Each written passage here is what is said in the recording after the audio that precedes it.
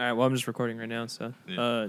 I don't know how much you got, but I'm talking about there's a podcast from Wondery called, which, by the way, Wondery has the best true crime podcast. That's the one that has the Shrink Next Door. Really? We never talked about that, and that is a fucking amazing podcast. There's been a couple updates on that recently where like that guy got convicted, or not convicted, but he's like disbarred, whatever the therapy version of disbarred is. They took his like license away.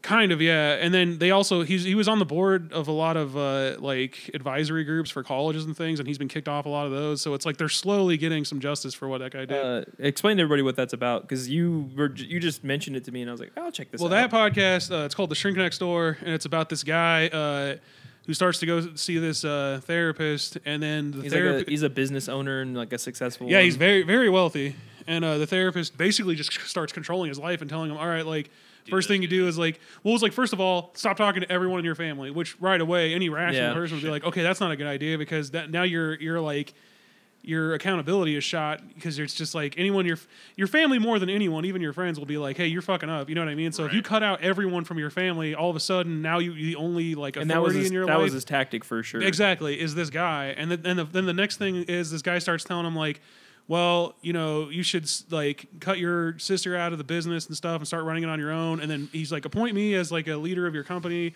which is that completely unethical. Oh, so he was just looking for a job.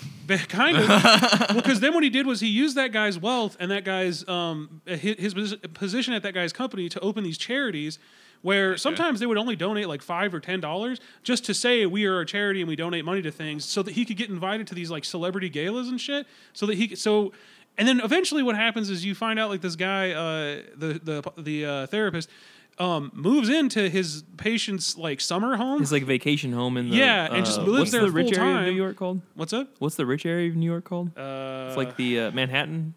Yeah, Manhattan's like the. Well, this was in the suburbs, so. But it's like outside of Manhattan. It's the I want to say Albany, but that's probably not it. It's like that type of area though, where it's like $5 million house. But yeah, I don't know. We don't know. But yeah, they have like a weird East Coast. If that's essentially not the main guy's Jewish. New York's like, not real to me, so they're both Jewish, and like he convinces. There was a lot of like Holocaust memorial funds and things like that, which again was a very weird move, because then you're donating like $10. That wasn't even my point. My point is that like he's like, stop talking to your family, which like Jewish families are very close, and like Jewish families tend to run businesses together. So he's like firing his sister from his business, and then like convinces. It's like a big no-no in the culture. Yeah, he convinces the guy to get rid of his sister, and then like it's one of those things where was it him or another? Oh no! So it cuts to on like the third episode, like another girl that was one of his patients that he was doing the same thing to, and she was also Jewish. Really? Her mom died, and as his therapist, he was like, "Don't go to your mom's wake. Don't sit shiva," which is where like they don't do anything for a week. Like basically you're mourning. Right. And yeah, so like she basically denied like all of these traditions and all that, which is like a huge no-no and a taboo, and like her family will never forgive her. Right. So I mean, imagine not going to like your family member's funeral. Like, your own mom, your dad, yeah. Even if you have like disagreements, you should still go. But yeah, ultimately this guy just like took control of his life and like was a really bad person, and the podcast just kind of ends though. Like you don't really get any closure on like, well, what did they do? There's no conclusion. Well, so there's been a couple updates recently where they're like, yeah, he has been seeing effects of it finally. They start pursuing him and emailing him, and then like, all of his emails are very like worded in a weird way so that he takes no blame and all that. And then they go. You would think he's a lawyer, just the way he's very careful how he words things. Yeah, well, I believe wasn't his wife a lawyer? Possibly, I don't remember. Something like that. Isn't there a term for that where you're like really well spoken but like controlling? Yeah, you're manipulative. Yeah, there we go. There you go. That's it. I was reaching for something more complicated than that, but yeah, that sounds basically well. They finally get a bunch of people together, and then they present this case to the board of like psychiatric or whatever evaluation. And before they can do anything, he has a hearing. He withdraws himself from that organization, so he can't. A lot more of that, like he's and the updates too, where he would do like. He would resign from these things, and the people were like, well, we're really going to miss him. And it's like, this guy ruined somebody's life. But then his sister also comes on in the updates and says, you know, I'm glad I have my brother back in my life, but I still believe on some level, it's like, you're the one who the guy said, quit talking to your family, and you were just like, all right, like that sounds like a good idea. It's like, on some level, you have to take some responsibility. It's weird because he's so successful, but he sounds so weak. Yeah, yeah, exactly. He's very wealthy, and he has this business that it's very successful, and you're like, how could you run a business and have that kind of... Manipulability, I guess. Is that a word?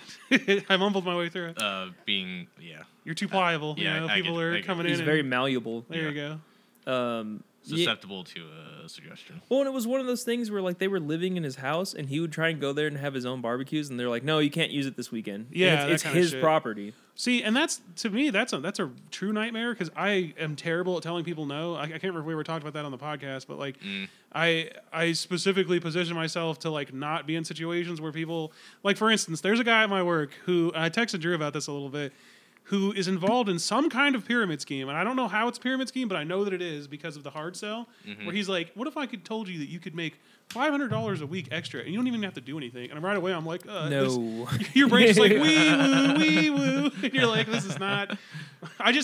I go into this weird like disassociation or dissociate. I don't even know how to pronounce that. Where I just sort of shut Dissociative? down whenever someone starts like pitching me something like that. I'm just like, It's like, oh yeah, and then it's just like great. You know why? have an Because out of body we- experience for 5 minutes, and then when you come back, you're like, well, I'll think about it. like, We have like trauma from the LA Fitness thing.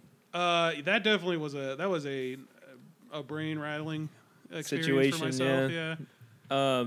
But I also just know it's, to know thyself is its own victory. And I just know that I can be taken advantage of very easily. So yeah, I you just kind of have to nip it in the bud. I was going to say it because I Yeah. remember I was talking to Joel and I don't know, it's like hard to explain, but he was saying something about, he's like, yeah, I didn't want to do it, but I didn't know, I just couldn't say no. And I was just like, oh, and I didn't say like, hey, you got to stand up for yourself. I was just like, dude, I have the same problem and it's going to be a rough life. Like just know, all you have to do is get really good at lying. Cause then you could just always come up with an excuse where you're like, if someone asks you to do something you're not comfortable with and you feel like you should do it, you're just like, oh, well, I can't because, I don't know. You whatever have your to lie play is. like mental Right. chess, basically. Yeah. Yeah. Because I used to be the same way, and now when people are like, "Hey," like at my current job, they're like, "You got to come to this Christmas party thing," and I was like, "Nah." No, Nah, man. And the thing is, you can't give them any. what's the one? What's the religion? Jehovah's Witnesses or whatever? Oh, They do yeah. birthdays and shit. I don't know if that Um, Christmas is counted on that too, but what? I know what you're talking about why can't you celebrate a birthday? I don't understand. because we're all fucking worthless. I don't know.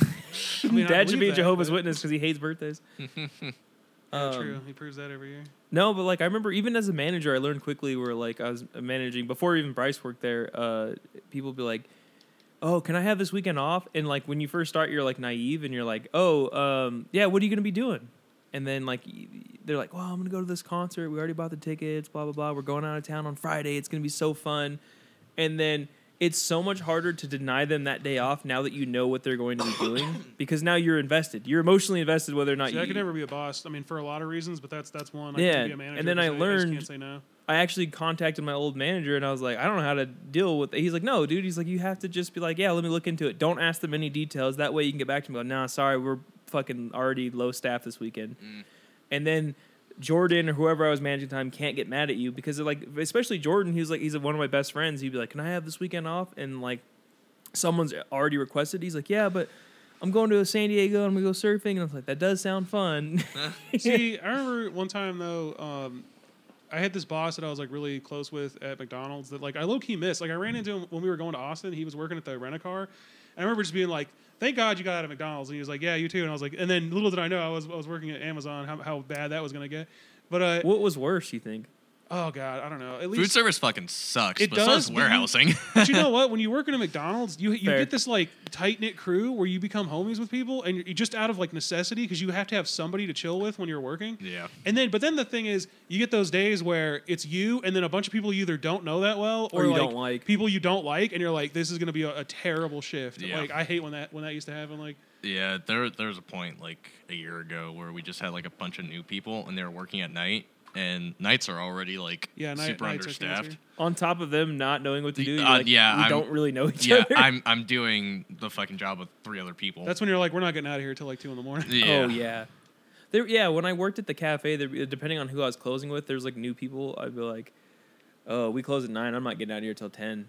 Like because it's like Bryce probably knows by now, like, and you probably know from McDonald's, like you clean as you work, so that you Yeah. can just kind of mentally like, all right, that's done. All we have to do is Dude, count we the got register. so good at it where we would be tearing shit down and still using it while we were cleaning it, and like I don't know how to explain that in a way that makes sense, but like we would be cleaning up while we were working to a point where when it was time to close, it would take us like 30 minutes and we'd be done. Hence why people are like ice cream machine broke. Sorry. Yeah, exactly, because it's like we don't want to fire that shit up again and add another chore.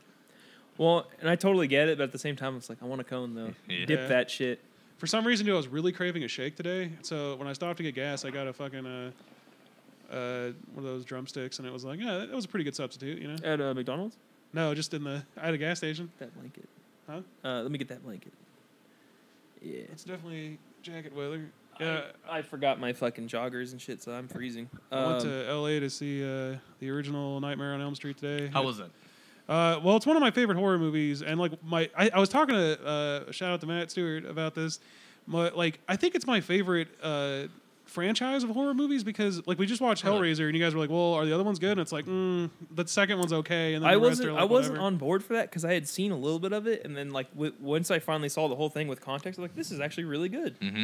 That movie, yeah, that's a Hellraiser is a weird like it's more of like a haunted house movie. I don't know, it's like really gothic and weird, but like it's also kind of a slasher movie in the later movies.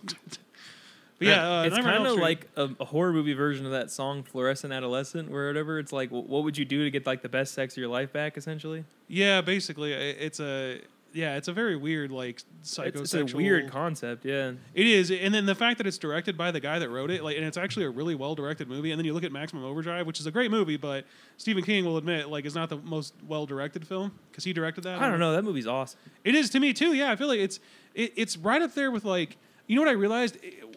We loved any movie that was like people that were like holed up in a building, Yeah. and especially if it's like a gas station or like a mini mart, like in Tremors, you know, like there's just something about, or like Clerks. I think that's why we like Clerks so much. There's something about that where like you get to know. You know why? Because we've been stuck our whole lives. Think about Yeah. it. We would get left at daycare, and we just kind of have to entertain ourselves, and whatever happened.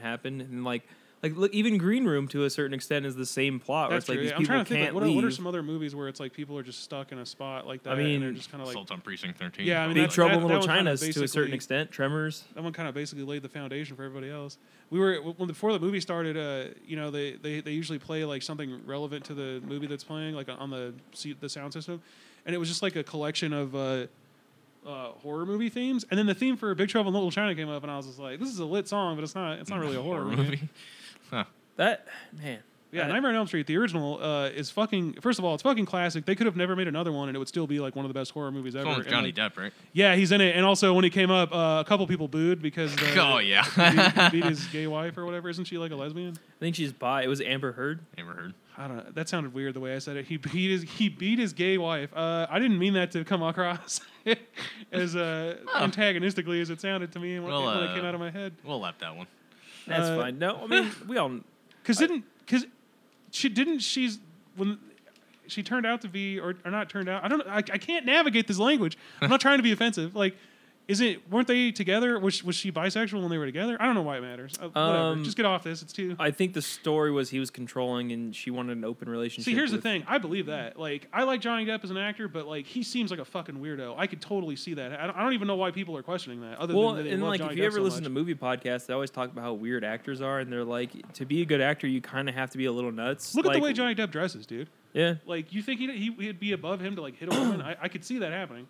Well, also he's We're from getting a into dark territory in this episode. he's from a generation where that was normalized, I think. So, and also people that tend to I think hit, normalized is the right word for it, as opposed to just normal. It's like it was sort of like reinforced by the culture. Like, well, just don't get him mad, and then he won't. well, hit you. it's almost like Sean Connery and John Wayne have those famous interviews where they're like, "Do you think it's okay to beat women?" He's like, "Yeah, if they're acting out." Like, and so nonchalant about it too. He's just like, "Well, if she's acting out of line, I don't see a reason I shouldn't hit her." See, that's a weird. And they're thought like, do process you where it's still like, do It's that? like she's a child. You have to discipline her. It's like, well, I mean, Yeah, you're both which- adults. Like, Yeah.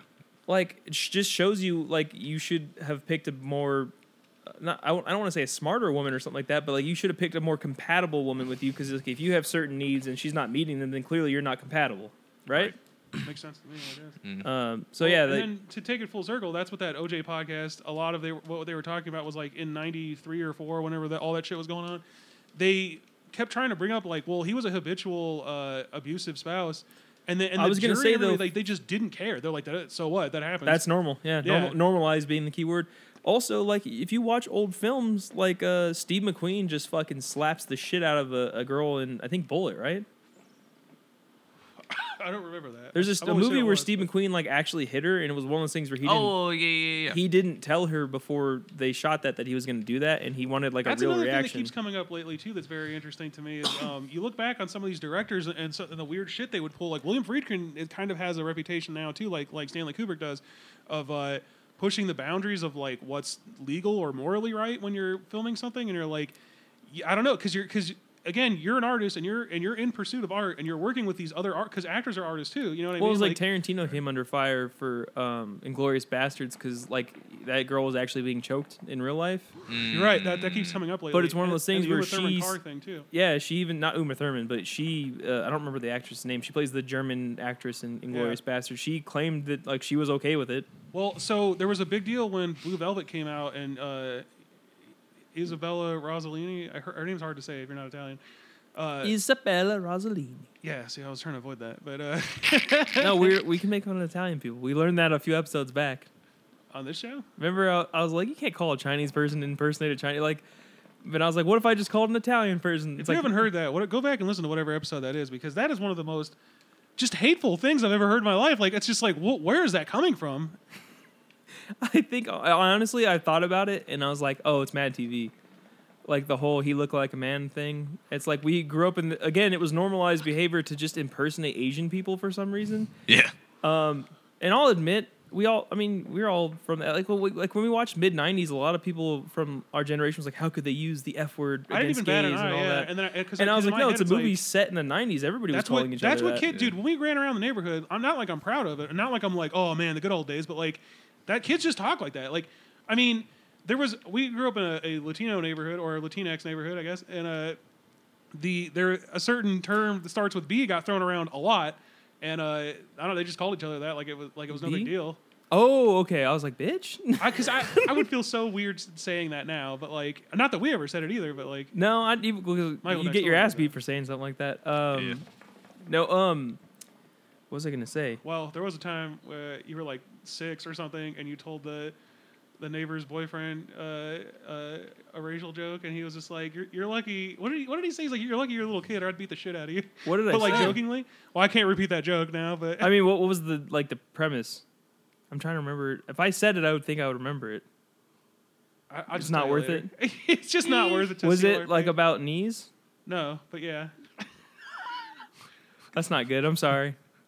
Well, I didn't mean to like make you feel bad. I just remember I mean, which now that I think about it, like, where did you hear that, and why did you were like, dude, can I tell you? Oh my god, this experience, dude.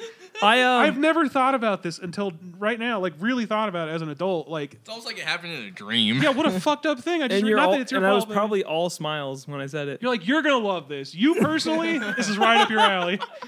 No, I'm sorry about that. Whoever that was to.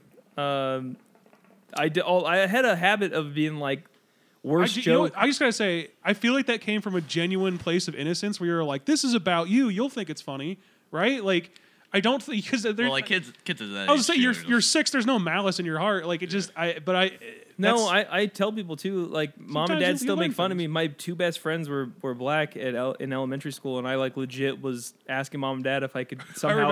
I was asking if I could somehow become black. They were like, "Can you paint me?" Or you were like, "Can you paint me black?" And we were like, "No, that's not." First of all, definitely no, because that's not that's blackface. Like, but it was one of those things where it came from a place of like I was inundated in like a culture of basketball and hip hop, and like DMX was really popular at the time, and my friends are wearing Allen Iverson shoes and like Jordans and all that, and I'm like, you know what I mean? Like I'm integrated into that as well. So it's like it didn't never like it's from a place of innocence and naivety. Most people we went to school with listened to like hip hop, and we were listening to country music because that's what mom listened to. Oh my god! So like a lot of songs people would like quote. I didn't know were a song until years later. I'd hear it on the radio. Like that's where that's from. You kind of 93.5. Like you would hear like they'd play classics, but the Dr. Dre like with a hey smoke weed every day. I was like that's where that's from. Or because we got it from Chappelle's Sticky show. Icky Icky. Like I remember fucking Amanda Zumbas used to say that, and now I realize I'm like, do you even like they were talking about weed? Do you know what weed was? I remember that Chappelle sketch where it shows him from like 18, 25, 30, and like 35 or whatever, and at the very end, it's like, "Do you have anything to say?" And he's like, "Hey, smoke weed every day, like as he's getting a ticket from a The cop. one thing I think about all the time is like, when you lose, don't lose the lesson. Because it sounds dumb, but like that's real advice, honestly. Yeah. Speaking of music like that, though, something I've been thinking about a lot lately is like, I hate new music, and I've just been going back listening to stuff I listened to in high school, and I realized all the shit I listened to in high school is like mostly from the 80s and a little bit from the 70s. So it's like, I was trying to think of like, what was even popular? I remember Arcade Fire. That was the one band, and then kind of Modest Mouse. The But they've been around since Strokes, the 90s. Arcade Fire, the Hives, Arctic Monkeys. See, is but the huge. Hives and the Strokes, they came out more like when I was still in 2001. junior high. Yeah. Yeah. Because I remember that fucking the VMAs or whatever when the Hives and the Strokes played, and it was like and then the guy from the Strokes is like, all right, now that we're done, you can turn your TV off, and then it cuts to the Vines, and it's like, well, okay, that's not cool. You know why? Because all three of them were like fighting for like New York love at the same time, and then you have bands like Interpol that were coming out at the same time. I really want to read that book about, it's like Meet Me in the Bathroom or whatever, and it's like the early 2000s. it's a New history York of that era. New York like garage rock revival scene. And It's weird because because there's a lot of drama there too. Like Yeah, those you can people imagine. hate Ryan Adams before now he's like Me Too'd as well. Oh but my god, dude, I can't tell you how much of a bummer that was when they dropped the news on Ryan Adams, because I'm like, first of all, Ryan Adams, like I know he has a huge or did have a huge following, but it like felt like this thing where it was like nobody really talks about it. So it was like kind of like a personal. You know what he said though that made me not like it wasn't okay what he did, but it kind of had the same attitude that Joey Diaz has, where he's like, look, Joey Diaz would be like, I did some stupid shit. I was on coke at the time, and coke makes you fucking neurotic and all that. He was a huge heroin addict back then, and in fact, the Strokes hate him because Albert Hammond Jr. was hanging out with him, and he got Albert I Hammond didn't Jr. know. into heroin.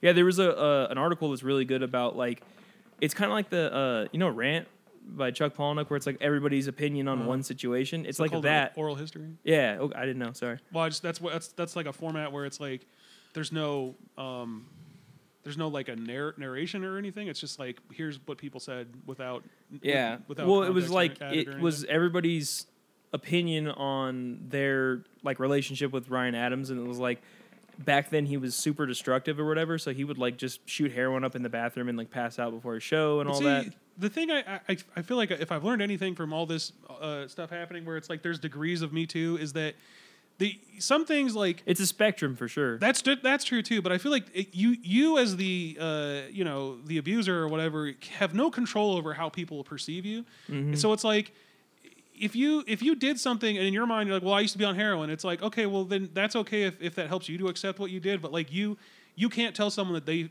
how they feel is wrong because of how Yeah. they were treated by you, and it's up to them whether they want to like It's like you can't choose to how someone perceives your shitty behavior. yeah. But, So yeah, I mean, the best thing you can do is get out in front of it and be not like, that "Hey, anyone's sitting around I going was like, a what's piece their of opinion shit." on this, but No, I don't know. We actually, back when we were first starting, I remember we were talking about Game of Thrones, and you said something like, "You're like, I'm so sick of rape as exposition. Like, yeah, I mean it's rape just lazy, shouldn't. you know. Yeah, it's like the laziest form of writing or whatever." And then someone who I don't even know like quoted you and put it on Twitter, and then that got retweeted a shitload of times, like at least 1,000 Not enough for us to blow up. to blow up. unfortunately. Yeah, but I remember I was like, it's kind of sad that we live in a society, or we live in an era where like only we have that opinion. Apparently, I also Game of Thrones. While we're talking about Game of Thrones, I read an article that was very disturbing to me as an aspiring writer. So apparently, the two guys, David Benioff and David Weiss, who were the creators of the television show of like Game of Thrones, they have all the control. yeah, they were directors, the writers. head writers and everything. I don't know if they directed. I can't They did remember. a few episodes. I thought you were saying. I'm not sure on that, but I know. Well, anyway, the point being was they had never written a show before. That was their first TV show they ever wrote. Which some people might go, "Well, they did a pretty good job," and it's like, yeah, on some level they did, but they. Well, you take HBO's budget and their cameras and their crews. Of course, you're going to get something that looks good. True, and they talk about how like they shot this pilot, and I listened to this podcast called it's a screenwriting one. What's it called? Script Notes. And Craig Mazin is one of the co-hosts, and he wrote the show and created Chernobyl, which I still haven't seen, but is like has Heavily hyperbolic reviews of how great it is. But he was friends with them before Game of Thrones happened, and they showed him the pilot, and he was like, "Yeah, this sucks, dude. Like everything." like he talks about it multiple times on the show, where he's just like, if you had seen that pilot, that show never would have got made." But it turns out in this article I was reading, they had already pre-sold the rights to foreign markets and got foreign funding, so they're like, we kind of have to make this. So they were like, okay, that's why they were showing it to people, because like, how do we fix this mistake we just made? And then They I was basically actually were going to say saying- before you even said any of this, like I said, I was like, it might. I'd love to see that pilot, by the way. The success of the first season, I think, I had already heard that there was a ton of reshoots for it, and but it seems like he was like, "Here's what we have," and they're like, "Oh God!" And then, but they had so much talent because they had made The Sopranos, they had made True. like 6 Feet So Under. a lot of it's probably HBO. Yeah, that's Yeah. what I was Is thinking. I was probably like, why you it's have, competent. And then HBO. They probably had like, execs being like, "You got to fix this, this, and this." yeah. because they're looking for like the next big like miniseries. I Well, think. now that's the thing. That's the thing where all these stations and media platforms are like, we want the next big Game of Thrones. Like Jeff Bezos even said, we want the next big Game of Thrones, and that's why they're funding the Lord of the Rings. like right? billions of dollars on a Lord of the Rings show that It's the I'm most going to ex- predict will not do that well. It's the most expensive TV show in history. is what Also, I was reading. the only time I've ever been able to provide inside baseball, when I I love that term, by the way. Yeah, I use it all the time, and you would not believe how many people are like, "What? Inside what?" And I was like, "Oh, it's like baseball has the most stats of any game ever. It's inside baseball, like the Yeah. lore. You know what I mean?" when I went to Austin, I had an opportunity to sit in on this thing where it was like a roundtable review or interview session where they would set a bunch of people at a table, and for 15 minutes, a different person would come up and talk with you. And one It's of like the speed dating. kind of yeah, and one of the people that we got to talk to was the head of programming at AMC, and she really was upset about Amazon. This was early day. This was like the first year I think that Amazon, because they had Man in the High Castle and like one other show I think. Yeah. Yep. And she was like, "Yeah, the thing people don't really realize is like even with all the streaming stuff, like we still have to worry about advertisers at AMC. Like we're not Amazon. We can't just like sell a bunch of stuff to make up for the loss." And then she kind of went off on this rant about how like Amazon, because they're like basically Walmart, they can just sink money into television projects that don't go anywhere, and they're like, well, whatever, we'll make up for it on like video game sales or whatever, whatever people just buy on Amazon, random shit. And she was like mad because they were winning Emmys and stuff, and she's like, they don't have to like be considerate of all these like standards and practices. It can be any time length that they want. They can like put it online however they want. And I remember thinking like, lady, it sounds like they're the future and you're fucking up. And then you look at AMC now, and they have no programming that's like popular other than The Walking Dead. And You know what I noticed is that TV channels were like hosts of like this really like this a nice echo chamber of a really popular show, and then that show ends, and then those actors go to Netflix. Like, case in point, El Camino. Well, Netflix poaches. Sorry, I'm smoking hookah while I talk. Netflix poaches talent. Like that's a well-known yeah. thing. I mean, they got Ava DuVernay working for them. They got the guy that created Blackish, Kenyon Barris, I think his name is Yeah. working for them now. Obama and Michelle Obama, they're both working for them now. But and the guy Greg, I can't remember his name, Greg something who created The Office. Him and Steve Carell have a new show coming on Netflix Exactly. about the Space Force or whatever, which is like, okay, sure, I'll check it out, but like it's not going to have the staying power of The Office because The Office is such a generic concept. That's why it was a huge deal because Everybody has an office job even if you've to never some worked in an degree. office, you're like, well, I can understand bureaucracy and I can understand like Well, the existential other- ennui and boredom and shit like that. The other example of that would be like Comedy Central. Comedy Central really fucking blew their wad with Workaholics, and then they're like, "All right, we're done with the show," and then like, "Well, then we're done with you." And then instead of like giving them the money and what they want to do, they're like, "All right, your contract's up." Workaholics is not on Netflix, but they did make 2 movies on Netflix or whatever. Right, like, that's a good call. And, so- they got that special, right? The yeah, one guy, Adam Devine.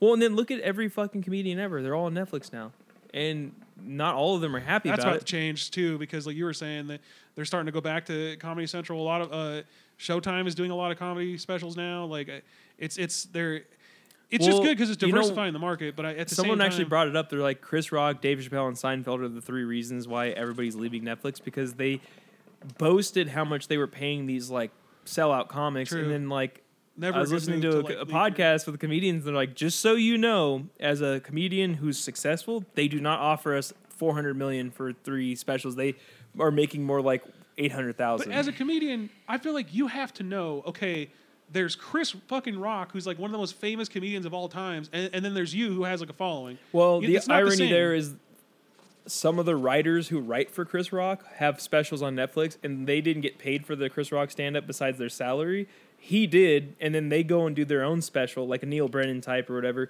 and he's only getting 800,000. So But I totally get why they'd be upset. They're like, I I'm can, the genius, but it's kind of like you're like, I made this engine, but like it's not a Porsche. You know what I mean? I can understand that, but at the same time, Chris Rock had to build up a following from scratch. You know, he was a nobody. He also has the cult of personality. I was just saying, a lot of it is, I feel like, is attributed to performance. Like, there's that documentary, I Am Comic, where the guy, which is where I first found out that Jeff Foxworthy doesn't write all his jokes. This guy, like one of his co-writers, which was mind blowing at the time, to be honest.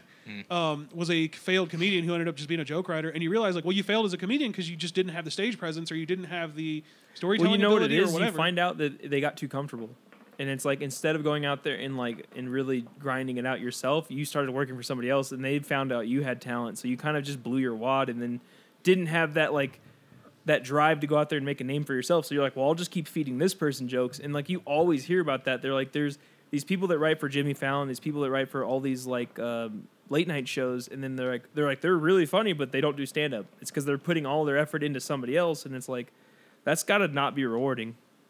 That's what Anthony Jeselnik said. He said he was writing for like Jimmy Kimmel or Jimmy Fallon or something like that. And then he's like, he was explaining like the whole stint where it's like they do salaries quarterly. So you only work for like 12 weeks at a time, or however long it is, and then they rehire you every time. And he's like, "Nah, I'm done." Like, because I don't want to give my jokes to this guy, and they're actually funny. I wouldn't either. Yeah. Yeah. I wouldn't want to like as someone. Who Unless wants to it be was a like writer, Conan, I could totally write for Conan. I think about that too sometimes about like what if I got hired on to write like a sitcom, which is not going to happen anytime soon, but in the future.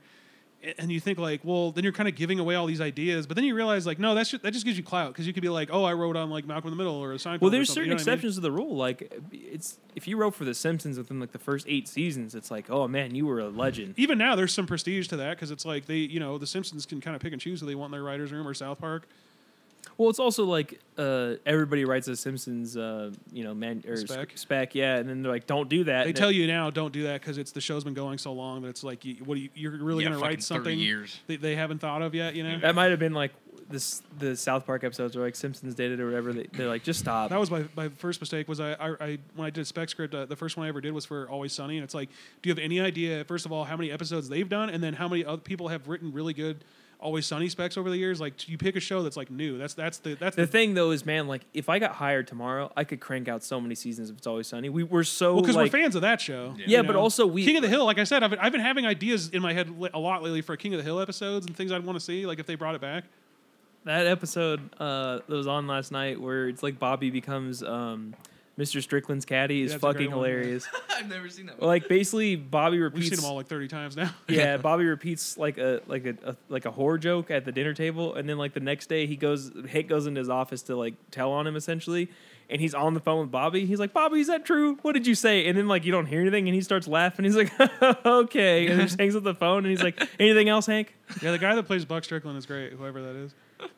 He's like, if that's you know what I love about that show, dude. There's so much lore to that. The Simpsons has lore too, but the lore to King of the Hill is so dark. Like everything, it's like a funny, lighthearted show. But the more like you look at like Bill in and of himself is such a dark character. Yeah, it's like, what are you doing on the roof, Bill? Oh, just thinking about killing myself. Yeah, and then Dale too, like whose wife has been cheating on him for years and shit, and like he has an illegitimate child. Right. And it's like he's a conspiracy theorist. Just and he's like the exterminator, and the fact that Bill's like an army barber, like everything is so. That's where that show is good. Everything is so specific. There's no half-ass ideas on that show. You develop this like empathy for them, like that episode where Bill like finds out that he was taking a placebo. He doesn't know at the time, but yeah, that's a great. You feel so bad for him when he's like cutting his hair, and he's like, "Permission to stop cutting. I have rheumatoid arthritis," and he's like, "Denied."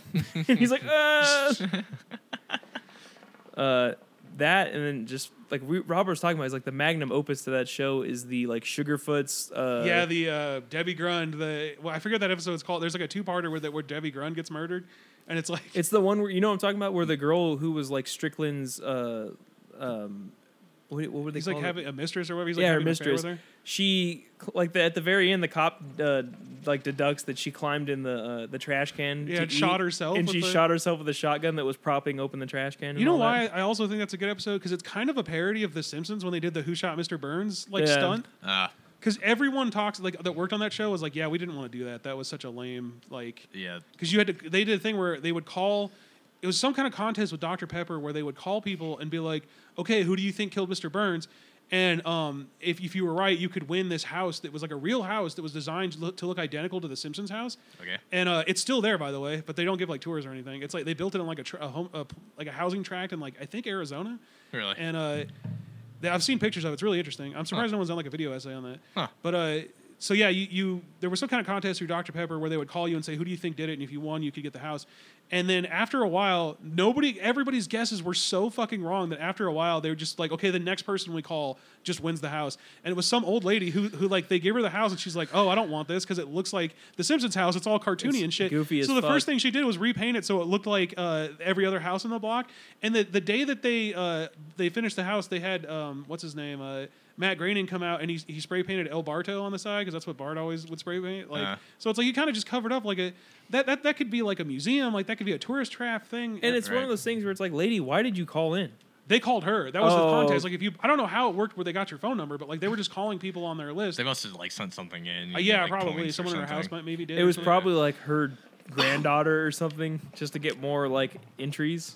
I remember when I was a kid and like mom told me that someone she worked with went on I think Price is Right and won patio furniture, and the tax was so expensive because it was a gift or whatever on receiving that that she ended up just selling it. She's like, I can't afford this.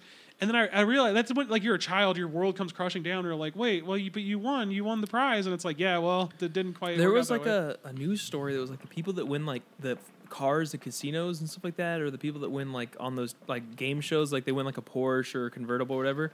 You have to pay sales tax on that. Yeah. And it's like sales tax on $100,000 car is fucking like. That's why a lot of people just take the money, I think. Yeah. Because even then, they're going to take most of your money, which is like, oh my god, the government. But Right. whatever. Like, there's a lot of kickbacks for the company. That's why it's one of those things where it's like there's game shows where people win like tens of thousands and they do it once a week. It's like, how can they afford to do that? And it's like, oh, they're not really winning, and also they get a bunch of kickbacks for You doing ever that. think about like a game show, like okay, like a TV show has a budget, right? Right. That they spend on like casting and effects and things. A game show, their budget is like giving shit away. Like their budget is giving money away. Because that's why it's like one set with like one guy. You know what I mean? That must be Right. why they constantly are like, this is brought to you by the Sandals I'm sure, yeah. Church. But then you think they must not be that expensive to produce because look at how many game shows there still are, even now. Yeah. The Price is Right. It's still fucking going, Yeah. dude. Or look at shit like The Masked Singer or whatever. I can't. To me, okay. Can I just talk? I just want to say. I don't understand what's so entertaining about watching somebody sing. If it's like, Aretha Franklin or somebody who's like a known good singer, I can't even think of like. But even then, I'd rather just. It had turn to be on somebody who has a bunch Spotify. of hits that you want to go see. This Right. concept of people tuning in every night to watch like American Idol to watch some stranger sing a song, to me is like so what? I don't. You know care. what's weird though? Like it evolved. Like the first season of American Idol, it was like seriously the Dunning Kruger effect or whatever, where it's like you had these people that could legitimately sing and then they'd pass them, and then you had these people who didn't have good friends around them and told them that they couldn't sing. Go It's on like there. how do you have no idea that you're not good at singing? How do you not know? That's fucking the crazy mental to me. illness, yeah. And Like then, I'm not a good singer, but I like to get drunk and karaoke. But I know like that's why I have to get drunk to do karaoke. Well, that's Like, why I know I'm not a good singer. you turn the music up louder than you can sing. That way, you sound good with. And like, there's in also the just mix. it's even when someone's not good at singing, you're like, oh, I like that song. It's like it's just fun. It's like a communal thing. Well, and But also- I could never imagine just being like, okay, I'm going to sing this song. 'cause and I'm so there's good at no singing. background music. Yeah, that's true too. Yeah. Well, and it's like if you watch the evolution of that show, it started off with like people that have these delusions that they're good singers, and then it got so popular because like who's gonna suck next week or whatever that by the time the second and third season rolled around, people were going on there just to be on TV Just to get and on sing TV, bad. yeah. So it's like you kind of ruined that quality, but. It's kind of You that's what know? they say about the Real World too. I've never been a fan of that show, but like apparently the original season is kind of boring by today's standards because it's just people living together. Yeah. And then they realized like by like the second or third season, certain people would get on just to cause drama because they knew they would get like some kind of like infamy after that. You know, you look at Survivor was the same way. Richard Hatch, was that his name? The guy that showed up and was just naked all the time. Yeah, He that knew- guy. He's like, if I do memorable shit, people are gonna remember me, and it's Yeah. like Also, yeah. by the way, is that like a Me Too situation where it's like nobody wants to see you naked, dude? Like you're kind of forcing that upon That's a everybody good else. question. That's hard to determine because you're. I remember Yeah, I that don't know. pissing me off back then. Yeah, where it's just like put your balls away, dude. What the fuck? Yeah.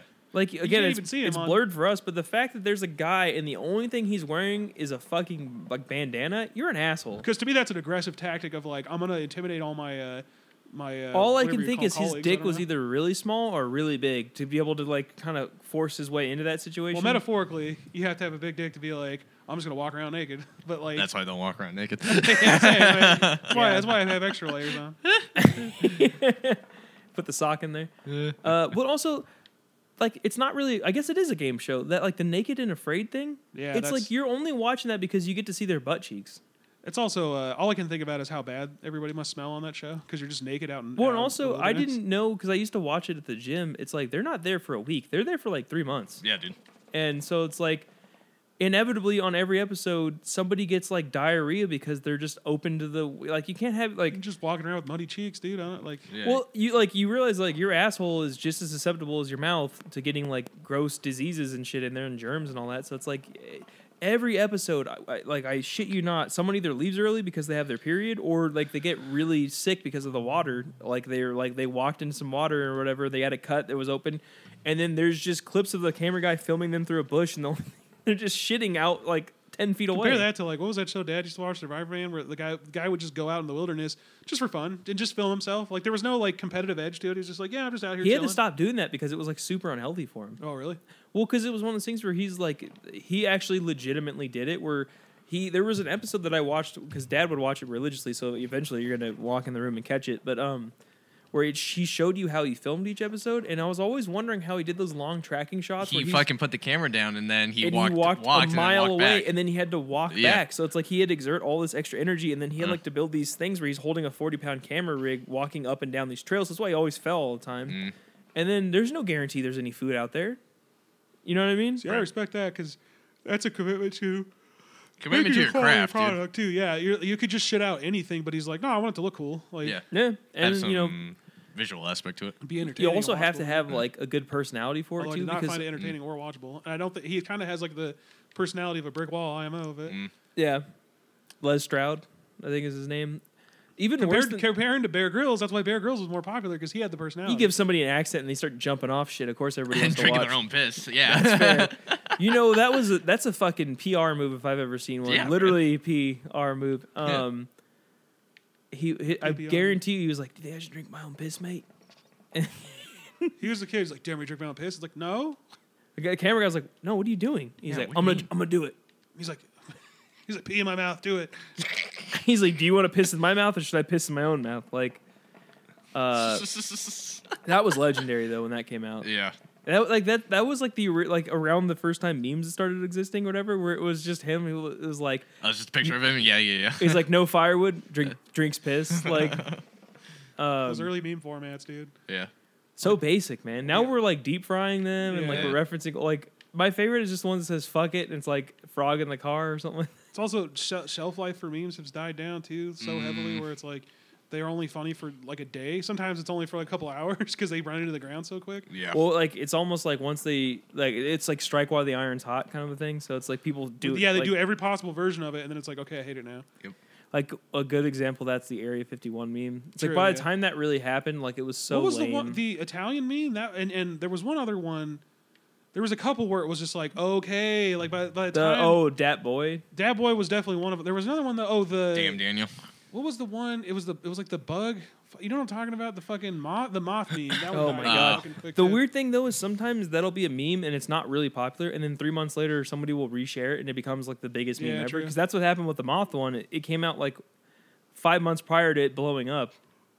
But anyway, I mean, like, what kind of useless information is this? What were we talking about? Memes and fucking game shows and all that. By the way, props to whoever decided that like we have all of this old footage of game shows that is free for us to air, and nobody's doing anything with it. Let's just create a game show channel, and then we'll have commercial companies pay us to play commercials and all that. Right. It's like, wow. I mean, that's why I was so excited when they finally launched the Nicktoons network. Remember when we got that? Because it was like, you have all these old Nickelodeon cartoons you're not doing anything with. And then people would love to see quickly it. devolved into new shit. and Yeah, it's just like remember when they had Boomerang, where it started off and it was like it's like Flintstones and Scooby Doo and shit you can't see anywhere else, and then like slowly it would be like, well, now we're playing like Courage the Cowardly Dog. It's like cool, I haven't seen that since the '90s, and then it's like now we're playing fucking Teen Titans Go and shit, and you're like, okay, well, I'm an adult, I don't care about that. Like I just want to see shit that reminds me of my childhood, not shit that reminds me of children. Wow. I feel that. Incredible. Oh, I had something. Thanks for listening. No. Oh, I had a note that was like, have Robert tell his unemployment attending class story. Oh, it was cancer. When you're on unemployment, sometimes randomly you'll get a thing in the mail saying, hey, show up to this place. You have no choice. You have to do this, and we'll cut your money off and make you give us back all the stuff we gave you. And it's like, oh, cool. And you have to take a class on how to find a job. And you're like, which theoretically, it's like, well, if you're having trouble finding a job, maybe this will help. No, they don't give you anything you don't already know, first of all. But in your case, you had already secured a job. You Yeah, I had started literally yet. just accepted a job offer, and I told them that, like, you still have to take this class. And I was like, but I have a job offer. It's for a company that hasn't opened yet. They're opening in like a month. And so it's like, I could show you the guarantee. Like I have an offer. Like I don't need this. I'm literally on unemployment for the reason you would be on unemployment. You're in between jobs. Like other job is already lined up. If I remember correctly, that was the worst part about Amazon. Both times I worked for them, it was like, they're like, all right, you're hired. And they're like, all right, when do I start? And they're like, we'll contact you. And then 2 months later, they're like, all right, come in your first day. And you're Both like, times I needed that money. Yeah, you're sitting around like, well, I accepted a job, but like, I don't know when they're going to fucking, and you would like, and they also made it so it was impossible to call them too. There's no number you could contact them at or email them at or anything like that. Like, they're smart about how they do that. Cause like, well, we want to train 1,000 people in one day. So we don't want to hire you on and have to hire somebody else. It's like, okay, Jesus. Yeah. Yeah, I don't miss working for them. No. Although I hate my current job so fucking much that sometimes I think about going to work for Amazon because at least they pay more, you know? But it's like, I don't know. Don't do it. Yeah, I know. I keep thinking I'm like, Those are the devil's thoughts. Yeah. Yeah, but you got to remember, it's like, how much do you value being able to whip your phone out? It's the most, pretty much. The most miserable I've ever been in my life is working at Amazon. I'm like, oh my God, Yeah, dude. Amazon fucking sucks. I have to agree. I yeah. can't believe nobody has like unionized or done something to, I don't know. Because they can't. Anytime you would bring that up, they would just fire you. We had to take More a people yearly hired. class on why they're bad, why unions are bad, which, I think listening to a lot of punk music in high school has influenced me negatively because I have a very like anti-authority, especially when I'm at work where someone will tell me to do something. I'm like, fuck that.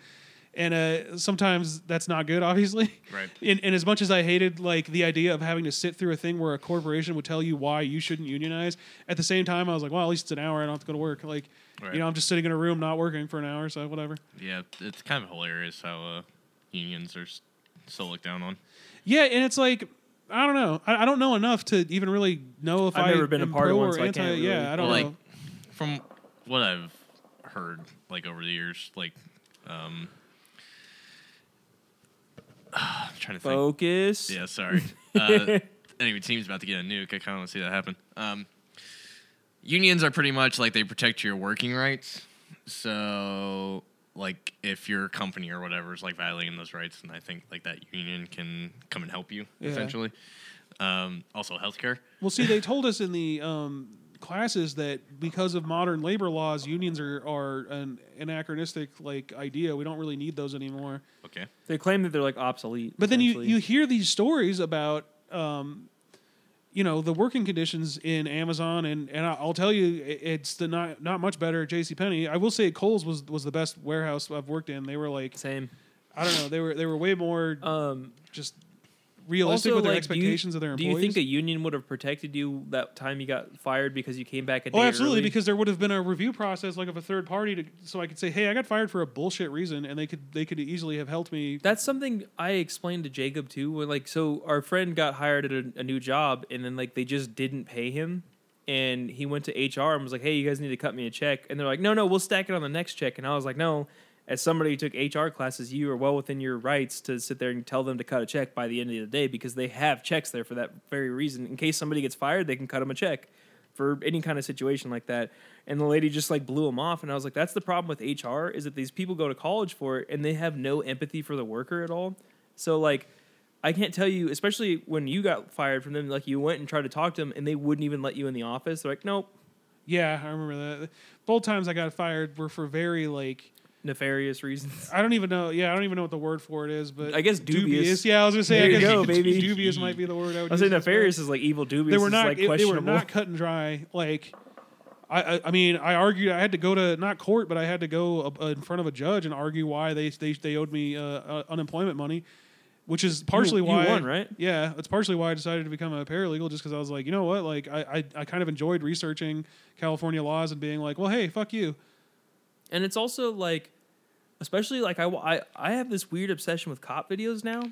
Yeah, I can't watch those because if I do, I'll just get sucked in and I'll watch them for like hours. And like the ones that are 15 minutes long, I love them, dude. Because Even you they're want just to soak up sitting there. every detail. Yeah, and you realize that like the law isn't cut and dry. Like the law is only determined once you're in a courtroom. Mm-hmm. So cops can kind of just do whatever they want Oh yeah, until because you they get can to make that all kinds of claims. Yeah. And so if you ever watch those things, it's always the video will be like a guy knows the law and human rights and like his civil rights and all that, and then just destroys the cop. The cops will just make shit up on the spot, and then the guy will be like, no, the penal code X, whatever says this, and the cop's like, oh fuck, and they're like, all right, we'll get out of here. Like they immediately back down because they're like, I have a body cam on, they can hear what we're saying, it's not worth it.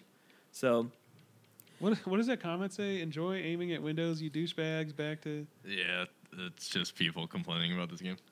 yeah, it's Hilarious. basically all this game is everybody yelling at each other. Yeah, I enjoy it though. why did they? Someone said, "Do you have your passport? Did you get your shots?" And it. Yeah, that was from the one game. Why did they? Why is it censored? That's what I want to know. Girl, do you want to come back with Rob to America? This game is fucking absolute garbage in its current state. Well, now we're just reading these comments on this Yeah. game. Like, Enjoy aiming at windows, you shitbags. Back to Battlefield 5. That's clearly douche, by the way. Yeah. That's oh yeah, what is this? Call of Duty? Yeah. We should. Uh, Is it just called Call of Duty now? Like they they rebooted remodeled the entire series, I guess. All right. Did we talk about the lighthouse? I don't think We haven't we've- recorded since then. Yeah, oops. great, great. God film. damn it. I highly, if you guys can, if it's playing in your area, please go see the lighthouse and support that. I love that we're just in this era now where we just keep getting. I mean, they call it like the My bad. prestige horror. Like we keep getting these like really like masterfully directed films that just happen to be horror films. Like I mean, you look at like you get The Lighthouse, The Witch, Midsummer, the Hereditary, fucking the Suspiria remake, like. You know, to a lesser extent, I think is great. It's not. It's more of a blockbuster-y type movie, but even then, it has some heart to it. but like we're getting these like really really good. There's some I haven't even seen. There was that Hansel and Gretel or Gretel and Hansel movie that's coming, and Antlers. Those both look like they're going to kind of fit that mold. Yeah. The weird thing about the lighthouse, though, is that movie did not have like TV ads, but it had Facebook and Instagram ads. Yeah, and there all was a that. huge. You know why? A24 knows I think, that that's a waste of money to put on TV. I think they realized, yeah, like, well, the kind of people that want to go see this movie, you know, are going to be hanging out in certain areas online. Let's just Especially advertise 'cause there. like I've talked to people. They're like, "What are you gonna do this weekend?" I'm like, "I'm gonna go see the lighthouse." And like, "The what?" And I'm like, "Oh, it's a new horror movie by the guy who made The Witch." The what? And I'm like, "It's an A24 movie." You know, like, the Vivitch? and then you realize that like the same thing that we make fun of people about, like we don't really get too political. I hate both sides, but it's like you're inside your own echo chamber. Of course, you're gonna agree with everybody says. And I realize, oh yeah, we're in our own little film, like nerdy. That's like I said. Sometimes I have to remind myself, like we were talking about the other day, where I was explaining something. I'm like, I always just assume everyone has the same like well of pop culture this baseline knowledge that I have. Yeah, and then I'm like, oh, the cartoon All Stars to the Rescue. Remember I was talking about that, where it's like in the '80s they made this like direct-to-video anti-drug cartoon where it was like the biggest crossover event in history, like before Avengers ever happened. Where it's like you have Garfield and the fucking Chipmunks, Ninja But Turtles. the thing that's the crazy is like Muppet Avengers Babies. isn't even really a crossover because it's all Marvel except for like True. Spider-Man and Sony. But it's like that was like many different like Viacom meeting with Fox, which is owned by Viacom now that I'm saying that. You know what I mean? Like they have all these cartoons that are from separate companies coming together. And Oh boy. I believe Mario's like, you got to get your prostate examined. Yeah, I don't know where that comes from, but There's a especially what's the Red Letter Media where it's like best of the worst. They always find these videos where it's like an hour-long VHS tape about like the importance of prostate care or like breast exams or whatever. well, there was this weird VHS boom in the like late 80s or early 90s when people figured out you could make a VHS tape for really cheap and sell it for a lot of money and people will buy it. So people were just like, well, let's make VHS tapes out of like anything. One of the more disturbing ones was the like gopher hunting one Yeah. where they were just it was like an hour-long montage of just like hunters But do you blowing remember, up like, gophers and shit like that. Our uncles would have these VHS tapes of like gnarliest fucking motorcycle fails in the desert or something. And it's like now that's just YouTube.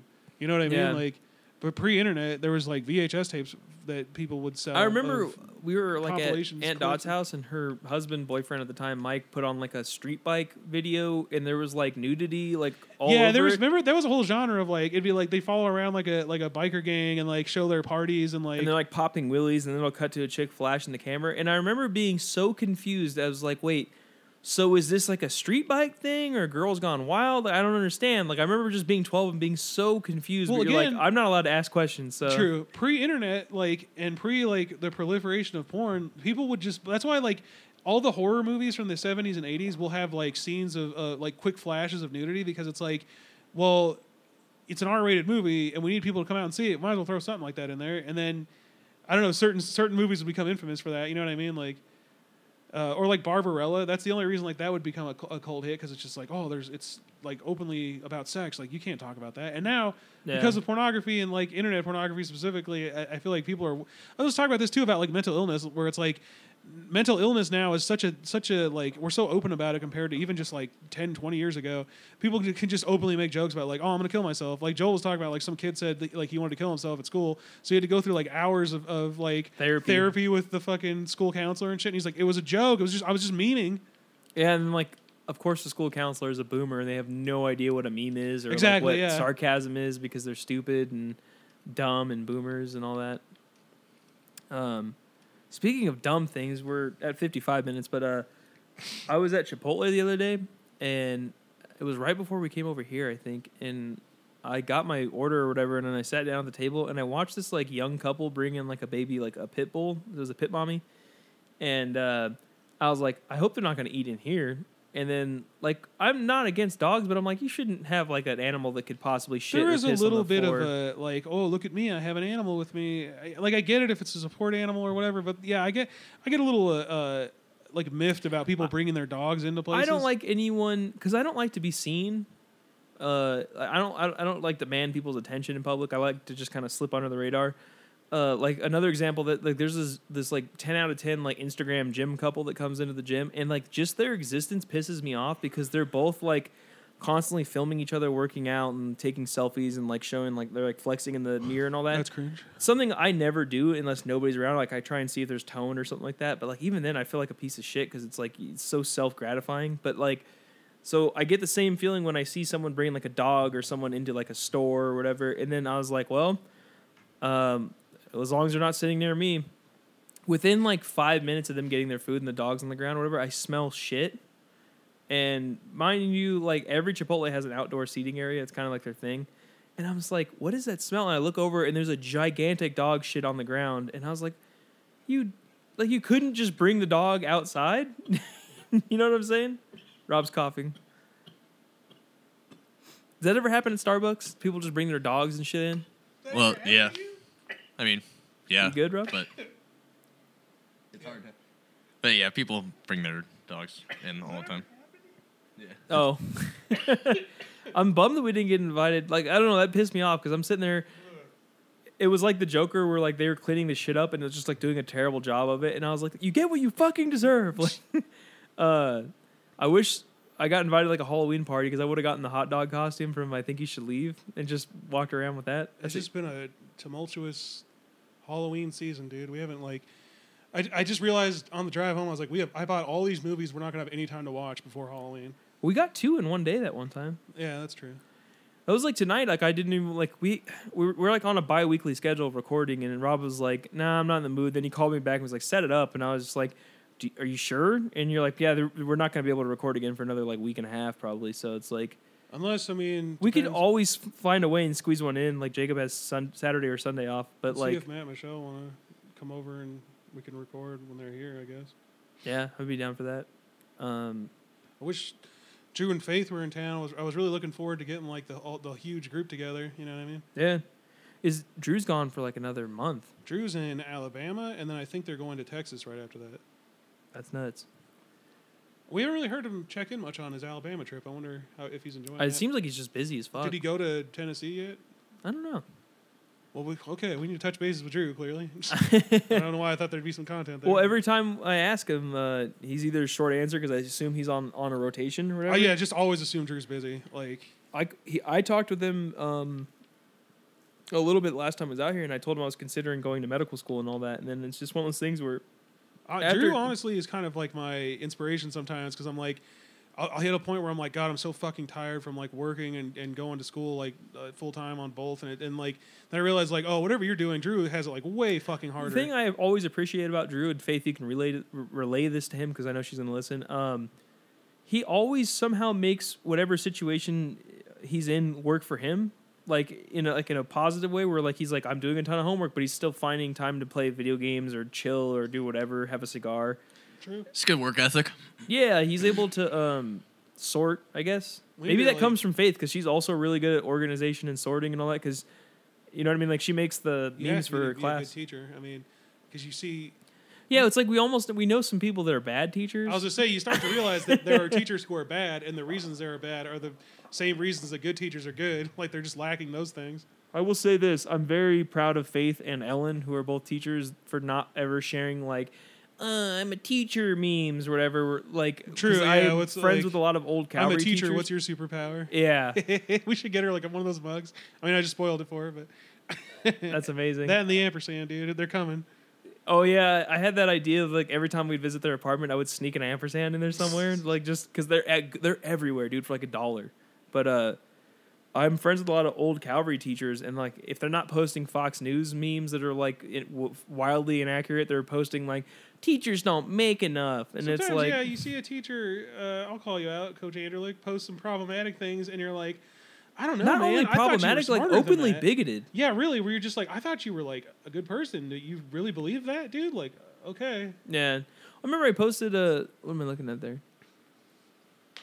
Oh Jesus, I posted like Morrissey singing or something like that. He's like, this sucks, and I was like, aren't you into like the Smiths? And all that? I was like, oh no, he likes The Cure, but I'm like, also like, do you need to comment on like I don't comment on like people's stupid fucking Funko Pop posts. Like this is a waste of money. Like you're wasting your money. You know what I mean? Like just keep that shit to yourself.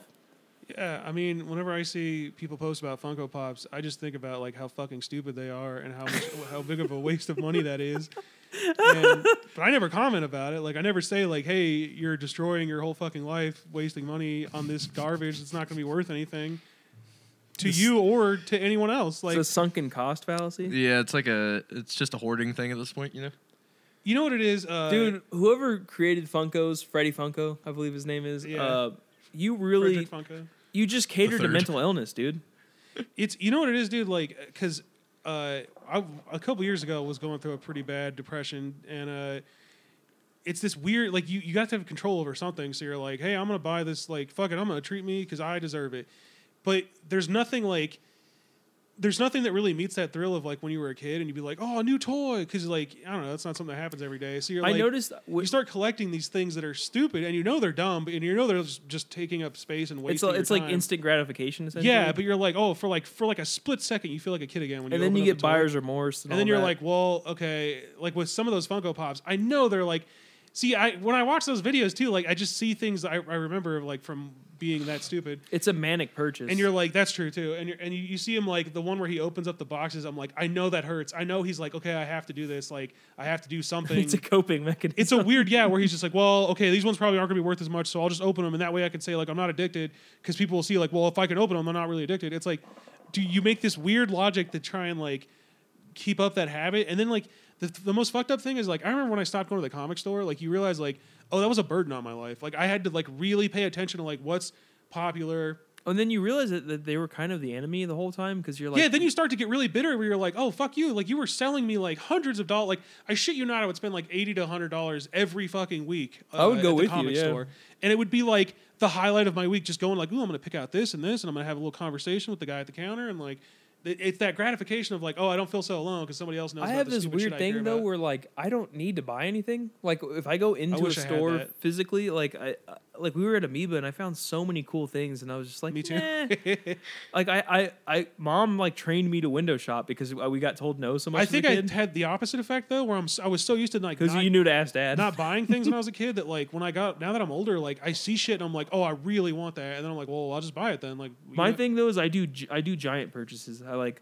New shoes that are like $150, or like for like running shoes, or like I'll buy. Yeah, it's been okay. I remember I had to explain to somebody one time where they were like, "Well, why do you keep buying?" I think it was Jimmy. Where he was like, "Why do you keep buying new shoes? Like you still have like you just got new shoes." I'm like, no, these actually aren't new. These are old, but I only wear them. I have like such a huge rotation where I'm like, okay, I'm gonna start wearing these for a while. Yeah, because I'm like. I don't know, I'm just weird about shoes. Where I'm On like, God, I had to delete a bunch of apps from my phone. I hate when people do this where they're like, yeah, I got rid of Facebook. I'm self-righteous. But no, like in a real way, I had to get rid of Nike, Adidas, dude, and I unfollowed so many fucking t-shirt companies on Instagram. The only ones I follow now are the Hundreds, and I think that's it actually. Yeah.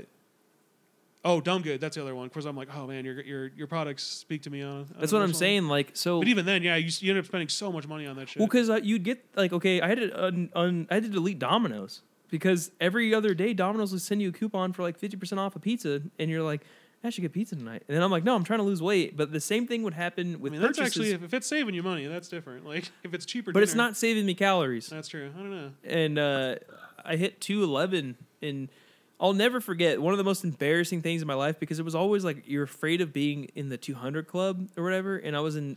I would love to be there someday.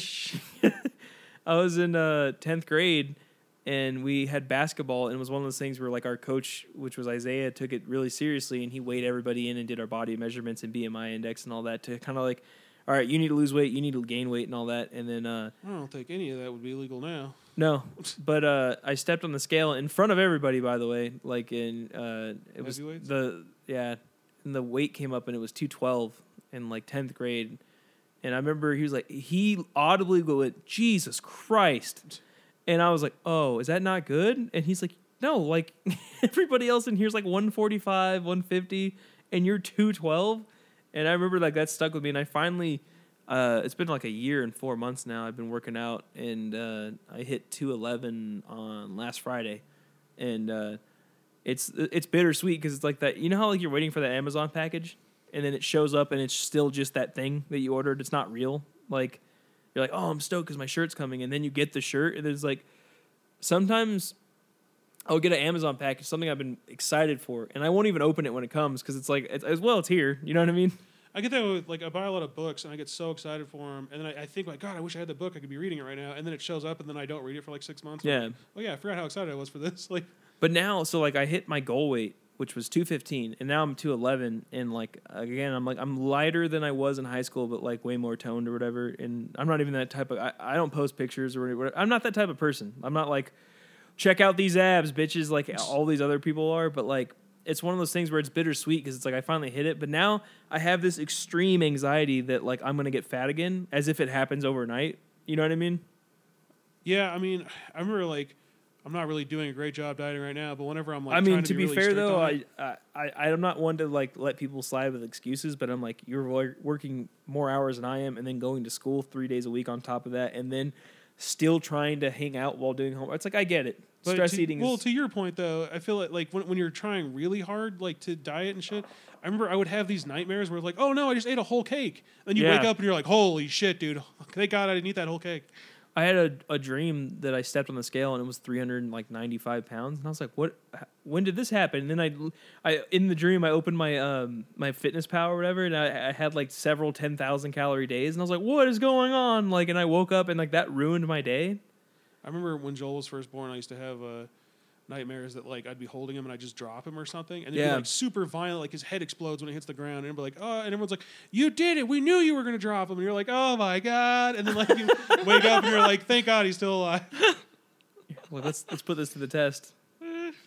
But yeah, that's a thing. I don't know, but yeah, I don't know. Back to the purchasing thing. I've done that too, where it's like you're depressed because like you find out when you go through a big life change, your body goes through depression. I learned that from Dr. Drew or whatever. He's like, you just feel like you don't want change or whatever. And I'm bad with change as it is. So like you do these big ass dumb purchases and like you don't feel good about them. I don't know. Like I got a graphics card for my computer like a year ago, and I'm like, I don't even play this thing that much. Yeah, but you know what? Fuck it. I mean, on some level, I know we just talked about how bad that is, but it's like on some level, you gotta do something nice for yourself. I think it's just like everything else, is moderation. Like you can't constantly be treating yourself, or else it's not a treat anymore, and then that just makes you more depressed. Yeah, I agree. If only a certain person we knew and his certain better half could hear what we had to say about this. We need to reach out to this person. I feel like. I just feel like, first of all, I hate that we live in like. A society. Yeah, we live in a world where like you have other famous podcasters that will just openly make fun of somebody who could clearly find that video and see them getting made fun of, but it's like, but we can't because we're so close to this person and thousands of people that also know them. Yeah.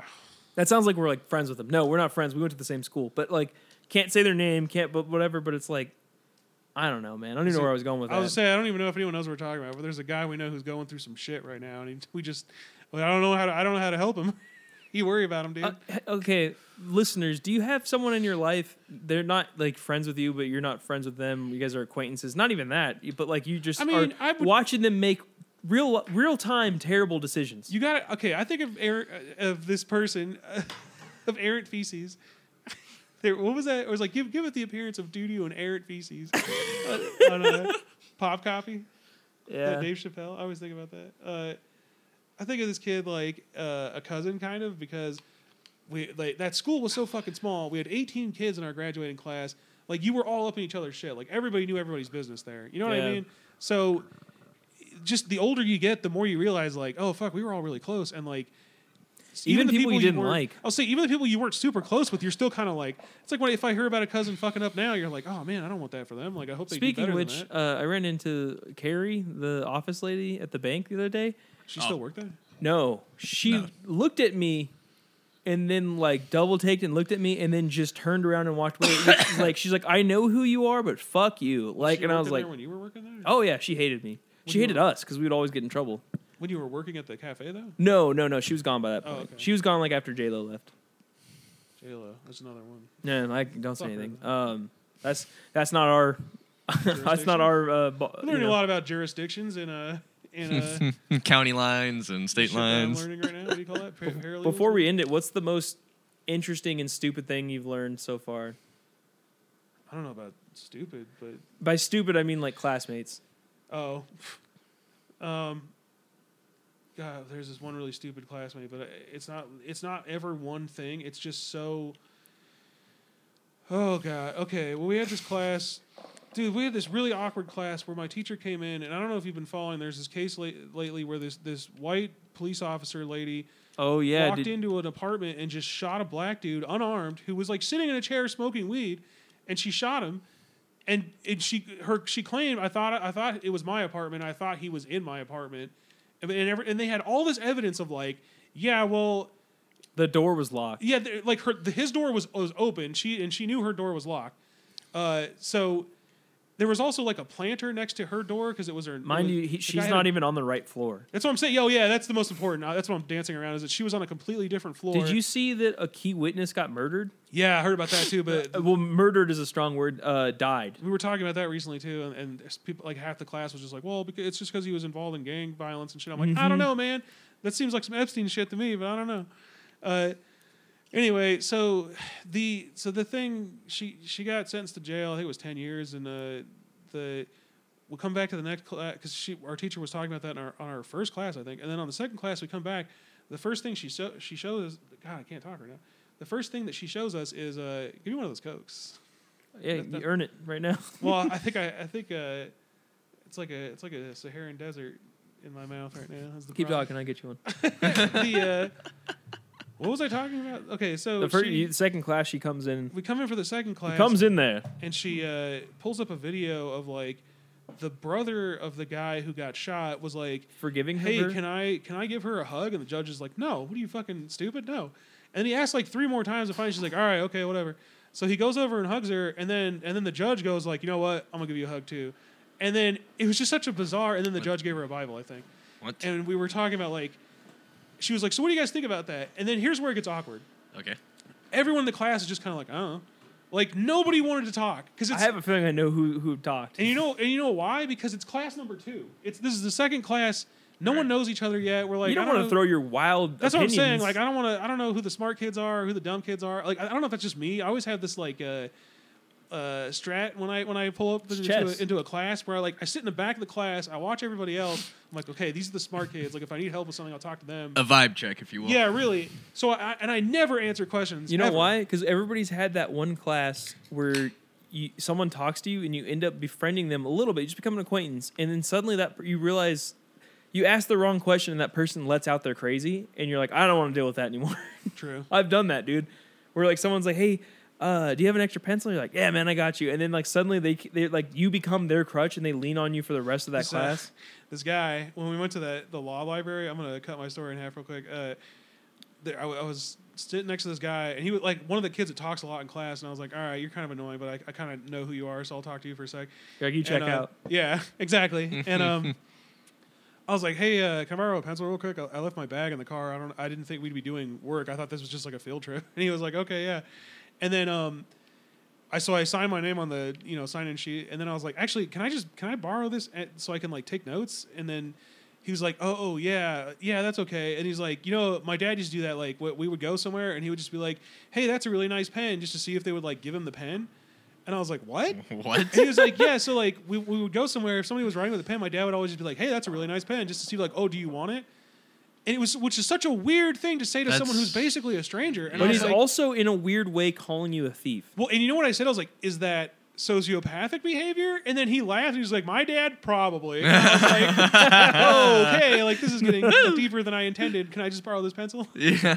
Also, you're like, what does that say about me? I was like, yeah, and I was like, what do you mean, like when you go to like a hotel or something? He's like, no, just anywhere if a guy was writing with a pen. And I was like, did they give it to him? He's like, oh yeah, all the time. And I was like, what the? That's just so weird. He said it was a social experiment, and I was like, I think your dad was. That's a sociopathic. That's behavior. like oddly specific too. That's like the shrink next door kind of shit. Exactly. That's Yeah. literally like you're a mental flex where you're like, I bet I'm stronger than this person mentally, and it's just like I don't know. It's a weird. I do that with homeless people, where sometimes I run different strats to see if they'll either give up or not react, or like right now if you don't, because we live in.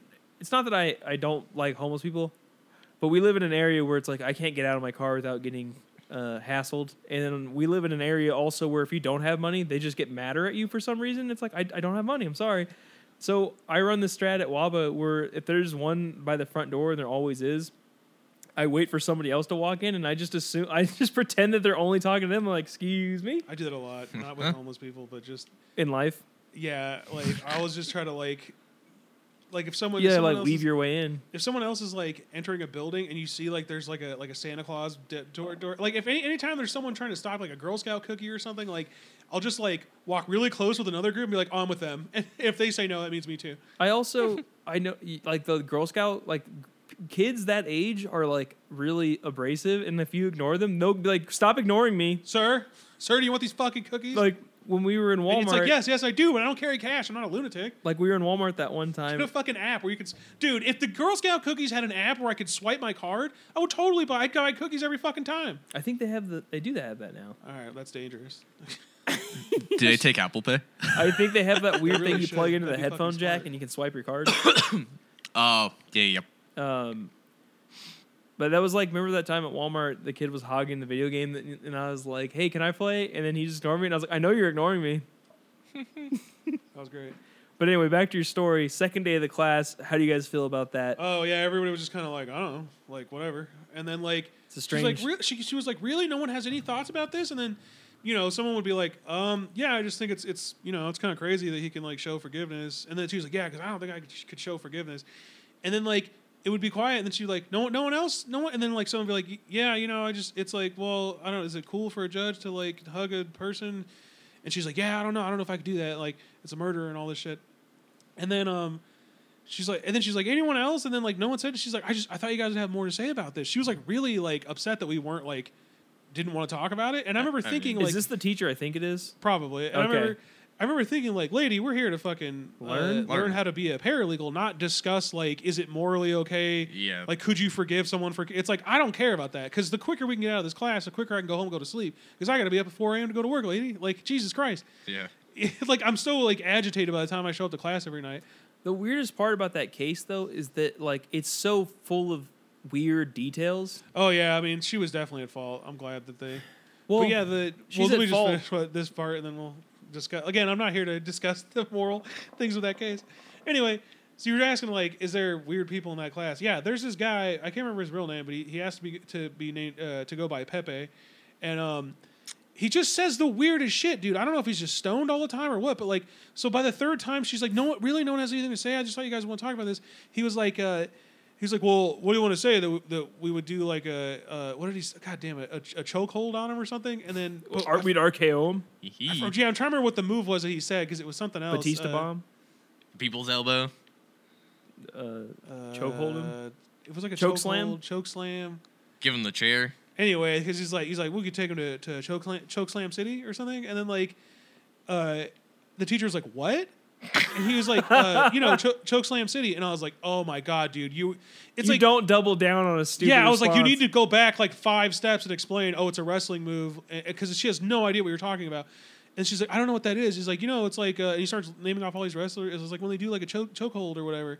And she's like, I don't know wrestling. And he's like, okay. And then I was like, oh my god, this took 15 minutes off. Like we could be learning and be out of here early. Lately, when I just feel like I'm losing my life a little bit. I'm like I told you that story, like the 2 people across the street, like this couple walked out of their house and got in separate cars, thinking that the other one was going to get into the same car as them, and then both got mad at each other and proceeded to yell at each other with their windows down and try to get the other one to go into their car for like 5 minutes. And I remember I explained that situation to my dad. I'm like, Dad, they walked down the steps. Both of them were, I thought, coherent and got into separate cars to go to the same place. They were going to ride together. And Dad was like, why? And I was like, I don't know. But when you witness something like that that's so unbelievably stupid, I feel like I lost an hour or 2 off my life. Like I feel like it just took a little bit, you know what I mean? Yeah. It's like, oh my God.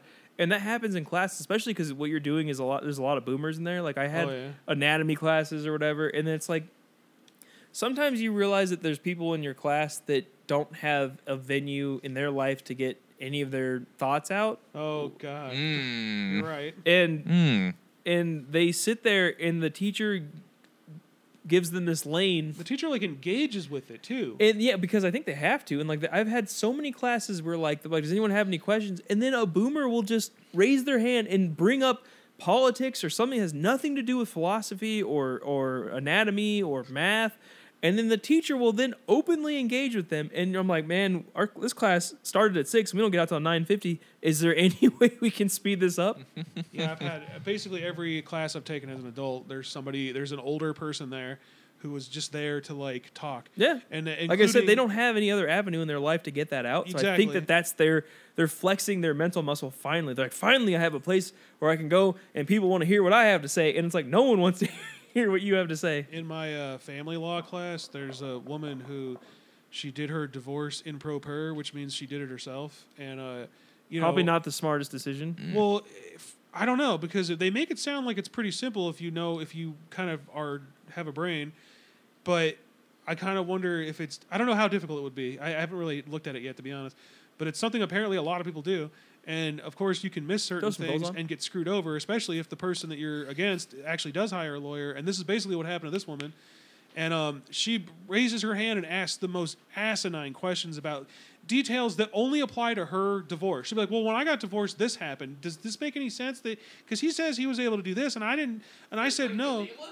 Yeah, basically. I was gonna say that's free legal advice, and that's the same thing that happens to Drew when he goes to like family. Like, hey, I got this weird rash or whatever. It's like people seeking like. Well, and it derails the class, like you said, for so long. Where you're like, can we just get out of here, please?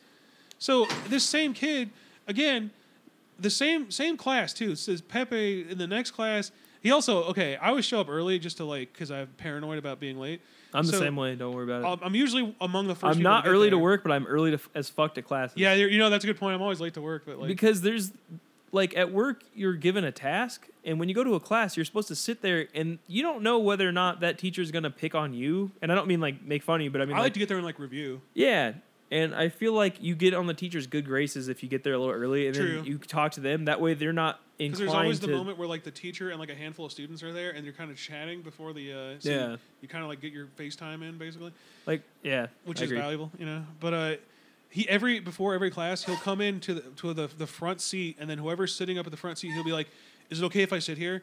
And then they'll be like, "Yeah," and then he's like, "Okay, I just like to be up front so I can see." And he says it every time, and Jesus juice. So the second class we come in, and somebody, because of course like we were just talking about, there's always people who want to talk. There's a couple people who were already working in law firms or otherwise working with court stuff, and so they kind of know a little bit about this, like a bit more than me, obviously. Yeah. And there's this one boomer who I can't fucking stand who's always doing that, and like just constantly finding any excuse to be like, well, the way we do it at my law firm, blah blah blah, and anyway, so she's like, I don't understand this part of the homework because in the law firm I work for, we always do it like what it was when you're citing a case, you'd be like, it'd be like, you know, I don't know, I'm trying to think of like an example, like the People versus O.J. Simpson. You wouldn't put if there's more than one party that's fighting O.J. Simpson, you wouldn't put the People versus O.J. Simpson et al. Or whatever. And then in her, she was like, well, in the blue book, which is like the standard, the legal standard, says don't do that. She's like, well, at my law firm we do that. And she's like, okay, well, if your firm is paying you to do it that way, then just do it that way. That's gonna be the rule. I feel like it's like the teacher's like, it's a case by case basis. Exactly. She's like, look, the whole point of this class is to give you the like, here's what's expected. If your law firm is telling you that's not what we expect, which, you know, anyone with a fucking brain in their head could go, okay, she's not talking to me, like but it's, you realize like, oh, she just wants to be like, well, at my law firm because I'm special. But so later, that kid Pepe is like, so wait, we're supposed to do like this, and then she's like, yes, unless your law firm tells you to do something different. He's like, well, I don't work for a law firm. And then she's like, okay. He's like, I work for my dad. We do landscaping. And she's like, oh, cool. And he's like, yeah, we do like. And I was like, right there as a teacher, I'd be like, this is not the job for you because you clearly have no idea about context. And I'm referring to when you do work in a law firm, not right now. Yeah, I really don't. There's a couple people in my classes where I'm just like, there's no way you're going to finish this you know, certification process. It goes on for like a year. Didn't and a half. you say that there's people in their class that don't know how to use a computer? And the class is basically teaching you how to use the database online. Yeah. There's some people. I think we talked about this last night. I was telling you about. I had a class, and the only way you'd get this information, and like the teacher even said, he's like, "You guys are all adults. I feel like you guys can read this." Like, I respected the hell out of my teacher. The first day of class is like, I'm not going to do the thing that every class does, where we go through the syllabus page by page. You can look at it week to week and find out what you need to do. Yeah, that's cringe. The first thing on the syllabus was. All homework assigned in the class will not be assigned verbally. It will be assigned via the syllabus and will be turned in on the final day of the class for an overall like grade. And on the final day of the class, everybody but this one guy turned in all their homework packets or whatever. And then the teacher was like, "Oh, you don't have your homework or whatever?" He's like, "No, I didn't know there was homework." And he's like, "Did you read the syllabus?" And he's like, "What's a syllabus?" Like, what? Not a great place to start. He's like, you're already fucking 10 steps behind, buddy. Yeah. And then my teacher, God bless him, literally goes, all right, I'll make you a deal. If you could just do the homework all tonight, because it was really simple. Like, you go in the book, and it was like it was book work, but it was A, B, C, D. Like, you could honestly just guesstimate what it was. Nice. And there was only, like, what is it, like 12 weeks of classes for college or whatever? So it was 12 homework assignments. Each week you get one, and then there was tests and all that. And he goes, just take a photo of it. You don't even need to scan it in if you don't have a scanner. Just take a photo with your phone. And he cuts him off, and he goes, I don't have a scanner. And he goes, all right, well, if you don't have a scanner, take a photo with your phone. You have my email address. It's on the syllabus again. And he handed him a new syllabus. And he goes, just take a decent shot of the homework in like the chapter and all that. Write your name on it, all the questions. Each page is like 3 pages per homework assignment. And then just clip them together and send them to me in a file to my work email. And the guy's like, I don't have an email address. And he goes, you couldn't have gotten in this class if you didn't have an email address. You have to have an email address. He's like, it's appointed to you by the school. And he was like getting louder as he's explaining. He's like, to get into a school system, they give you an EDU address. So you have what he's like, your name. It's like, he's like first initial, last name, and then your student ID number plus .edu or @edu or whatever, at whatever the school is. And the guy's like, no, I don't have a student email. And he's like, you cannot be in this class without a student email. And he's like, and I have been grading your tests and putting them and sending them to your student email. You have a student email. And the guy's like, okay. And then I watched him. This is a long tangent, but I watched him. It's just very stupid. I watched him find that guy's student email to him, and then he couldn't figure out his password. They finally figure it out, and then he goes, all right, so what you're going to do is you're going to take a photo, and then you're going to go and then make a folder in your phone and just call it whatever. Just call it homework. Then you send me an email with all those photos in one file, and then I will grade them and give you a grade. You're not going to get full credit, but I'll give you like 2/3. And the guy's like, okay, how do you attach an email? And I was just like, dude, you're giving me a headache. Like, I'm sitting in the back, like, waiting to take the final. And another 10 minutes goes by, and then needless to say, we show up. The last day, the final was the second to last day of class, and then the lab was the final day of class, and the lab was just kind of like here's your grades for your final, and then we're gonna have like cake. That guy did not show up, and the teacher was like, not only did he not email me the thing, he turned in his final without any of the work done and with just his name on it. And I was telling this to Rob, and it was like, it brought back so much rage. That's fucking incredible, what you just told me. Yeah. That's actually incredible. If I could ask you, what generation do you think this man was from? Not the greatest generation. Not a millennial, let me tell you. Oh, God. Anyway, we're at an hour and 30, but thanks for listening. We have a Patreon if you guys want to support us. Right now, because of Rob's work schedule, we're kind of doing like a bi-weekly thing. If we can squeeze another one in next week, we'll do it. But we're trying to hit that every other week goal. And then as soon as his school's done, we're probably going to do a backlog of a bunch of them and just release them and all that. I'm working on it. And then I got the thing so we can play clips on the podcast if we find funny shit. But I didn't have enough time to set it up because Rob was heading over here. But yeah, thanks for listening. Trying to get more done. To our Patreon supporters, I thank you for constantly supporting us and giving us money each month. We're trying to get back on that once a week schedule, but it's a little hectic right now with our school and work schedules. Follow us on our Instagram, Best Bros Podcast, our SoundCloud we have on iTunes. Give us a review, and thank you. You got anything to say? We love you guys. Rob?